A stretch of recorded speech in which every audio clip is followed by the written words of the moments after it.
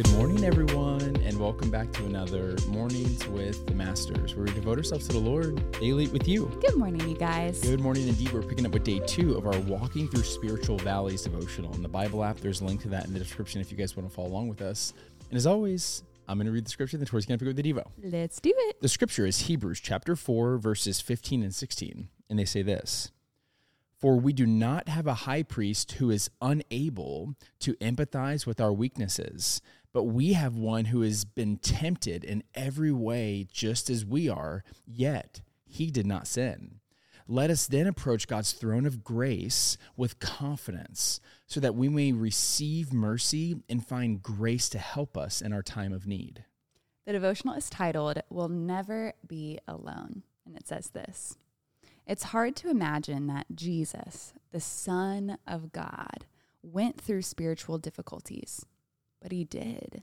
There were 2 specific times in his life where he was pushed beyond anything that our human minds can fathom. The first was the temptation of Jesus.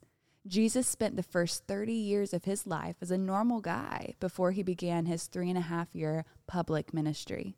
Before he healed anyone or brought someone back to life, he was baptized in the Jordan River by John the Baptist. Luke 4:1 tells us that Jesus was full of the Holy Spirit when he left the Jordan River. And then the next sentence says, the Spirit led him into the desert. What an astounding thought. Knowing what we know about Satan tempting Jesus, it's hard for our humanity to grasp that God's Holy Spirit led Jesus there.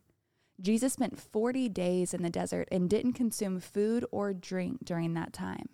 The devil was with Jesus, pummeling him with doubts, attacks, and questions. He offered the Savior of the world opportunities to forego any future hardship, but Jesus didn't bite. While his physical frame was weak, his spirit was tenacious. The truth from the scriptures is what he used as a weapon to counterattack his spiritual enemy. The next was the crucifixion of Jesus. Shortly before Jesus took his last breath on the cross, he cried out, my God, why have you forsaken me?" God separated himself from his perfect Son because the past, present, and future sins of the world were heaped upon Jesus on the cross. Because God cannot look upon sin, his intense wrath had to tackle the magnitude of the sin of the world. And he did it once and for all by forsaking his only Son. This would be the only time in all of eternity that God would turn his back on anyone. Because of such an extreme action that left our Savior begging for God's presence, we'll never experience loneliness. Doesn't that bring you a sense of relief? Even though you may feel far from God and feel like he's left you alone, you're not alone and never will be. When the difficult moments smother us and the hard days ambush us, we stand on this truth. God has never left you. God will never leave you and is indeed closer than your breath. Yeah, honestly, I have no idea why I've overlooked that scripture before when it says, and was led by the Spirit into the wilderness. I'm like, why have I just breezed over that so easily? Yeah. Because like a lot of us tend to just operate, it's like, oh, I'm just being attacked right now, or, oh, my sinful nature is doing this. But like, what if God is doing something bigger? Right. What if there's something bigger at play here? And then as I was following that kind of thought track, I landed on this place of, what if there's something more? What if there's something more than getting an A in that class? What if there's something more than celebrating a 5-year anniversary? Shout out, we're coming up on 5 years. What if there's something more than getting the nice house? What if there's something more than starting that small business? Not to make those things small, but what if there's something bigger happening, even inside of suffering or inside of temptation, that the Lord is doing? Because if the Spirit can or will lead into moments like that, right, then what if God is doing something bigger? And that's what I'm kind of wrestling with right now. And it really does kind of open my eyes to try to grasp on to that picture that he is the author. Yeah. This is not my book that I'm finishing where I know how much money I'm going to make at the end.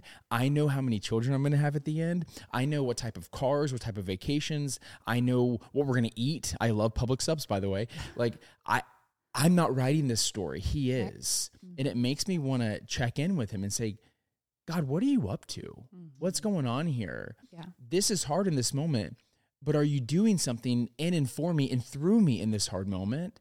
And it made me a lot more inquisitive of what he's doing versus just being annoyed that life can get hard at certain circumstances and I can't wait to get through them. I just want it to end, right? Yeah. And I'm that guy. Whenever something's hard, Tori, don't make fun of me, babe. Okay. We had a harder moment in the car yesterday when Micah was losing his mind and I just wanted to get home. He was hungry and he was tired. And if you've ever been around a hungry, tired baby, it's not the mood. But like, I'm not saying that God is doing something more in that moment. What I'm saying is I'm someone who really does worship comfort or peace in moments like that. And so I really do want to I don't want my muscle memory to be to lash out in anger and to wish myself out of a situation. I want my muscle memory to say, God, first you tell me what you're doing here. You talk to me here and then I'll act, not act first. Yeah, that's so good. It really reminds me, and I'm not sure if y'all ever saw this YouTube video. This one I actually posted kind of on my own, but I was going through really a season of temptation when I wrote this note to God. Just moved out to California. Chad and I never lived in the same city. There was just I was wrestling with the temptation of sin and my calling and what was I doing. I was having this like identity crisis of sorts.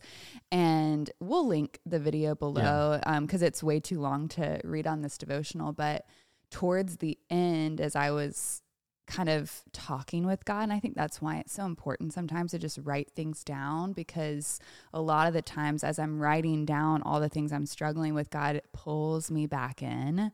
And I was reminded that God is always doing something behind the scenes. And I remember writing, God, I know that you're the God of my bloopers just as much as you're the God of my like achievements, right? And I asked, I'm like, Lord, will you give me access to behind the scenes, right? Like I want to know what you're doing behind the scenes in my life. And in these moments, just like Chad was talking about in the car, it's like, well, that's an opportunity for us to practice peace in a storm. That's an opportunity for God to develop more patience within us. It's an opportunity for us to steward parentship in a new way, to not allow the circumstance to dictate our joy and our peace. And it's not to say that it's easy, because it's not. But God is always doing something. He's always way more concerned with what's going on internally than what's going on externally. And so sometimes he will lead us into external circumstances to get to the internal thing we're actually struggling with. I know for me, when we were in Colorado, Micah wasn't sleeping very well at all in the hotel room. And I noticed myself getting more, like struggling with anger more than I ever had. Because like anger is not my go-to struggle. I normally just cry. It's like, I just skip anger and I just go straight to tears. But I could tell I was like wrestling with like, whoa, why am I getting like angry? Like I'm actually like kind of mad he's not sleeping. This is not something I struggle with. I wasn't like necessarily sinning in that anger. I just wasn't used to that emotion kind of rising up in me. And it's so God, because it's like for me, I'm like, that's not in me. Like, that's not my struggle. And he's like, well, apparently it is. So maybe we should work on it, you know? And it's like sometimes those things have to come up so we can recognize it. And it's like that should always be our prayer, right? Like, Lord, prune me, weed out the things in me that don't glorify you. And sin itself is not, or anger itself is not the sin. But I just like felt myself wrestling, didn't feel good. And I'm like, okay, God, like, will you teach me in these moments to rely on your strength, to rely on your peace? Like, and so whatever storm you may be going through, even if it's just small moments throughout the day and not this like huge storm in your life, instead of going straight to, I feel this, and this is why I'm acting this way because of this circumstance, it's okay.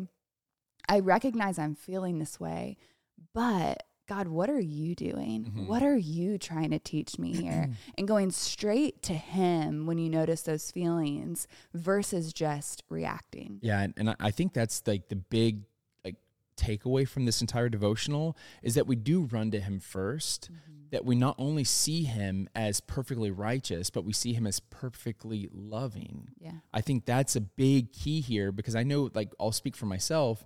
Whenever I have sinned or I'm stumbling or whatever that may be, I feel this temptation to clean myself up and try to present myself as acceptable to him. But he made me acceptable, not my own cleanliness or whatever, you know? And so it kind of just points back to that question of like, are we seeing God for all of who he is? And are we asking him first, God, what are you doing here? Is this something I need to sprint away from, or are you doing something bigger here? Right. And so I think those are good questions to ask. Yeah. Want to pray us out? I do. Dear Heavenly Father, Lord, we thank you for this devotional. We thank you for the reminder that you never leave us and you never forsake us. Father, we thank you for the example in Jesus where your Spirit was who led him into the desert, Father, so that now we understand how we can go about facing temptation, Father, standing on the truth of your word just like Jesus did, so that we're aware when we are weak, Father, that is when the enemy will come in with little lies, Father, and temptations that seem good, but they are not of you. So, Father, would you help us as we put on the armor of you every single day? Would you equip us in these hard times, in these storms, in these temptations, in these small moments of frustration or anger or worry or whatever it might be, Father, that we run to you first, that we're reminded that you are perfectly just, but you are also perfectly loving. And as we come to you, you help us, Father. You never leave us. You never forsake us. And what a blessing that is. We pray all these things in Jesus' name. Amen. Amen, God. Amen, God. Amen, y'all. Now's that perfect time to break out the worship music, break out the journal, and continue pressing to the Lord. Yes, and y'all don't forget that you are God's masterpiece. And don't forget that we love you. We love you guys. And we're talking to you tomorrow. Auf Wiedersehen.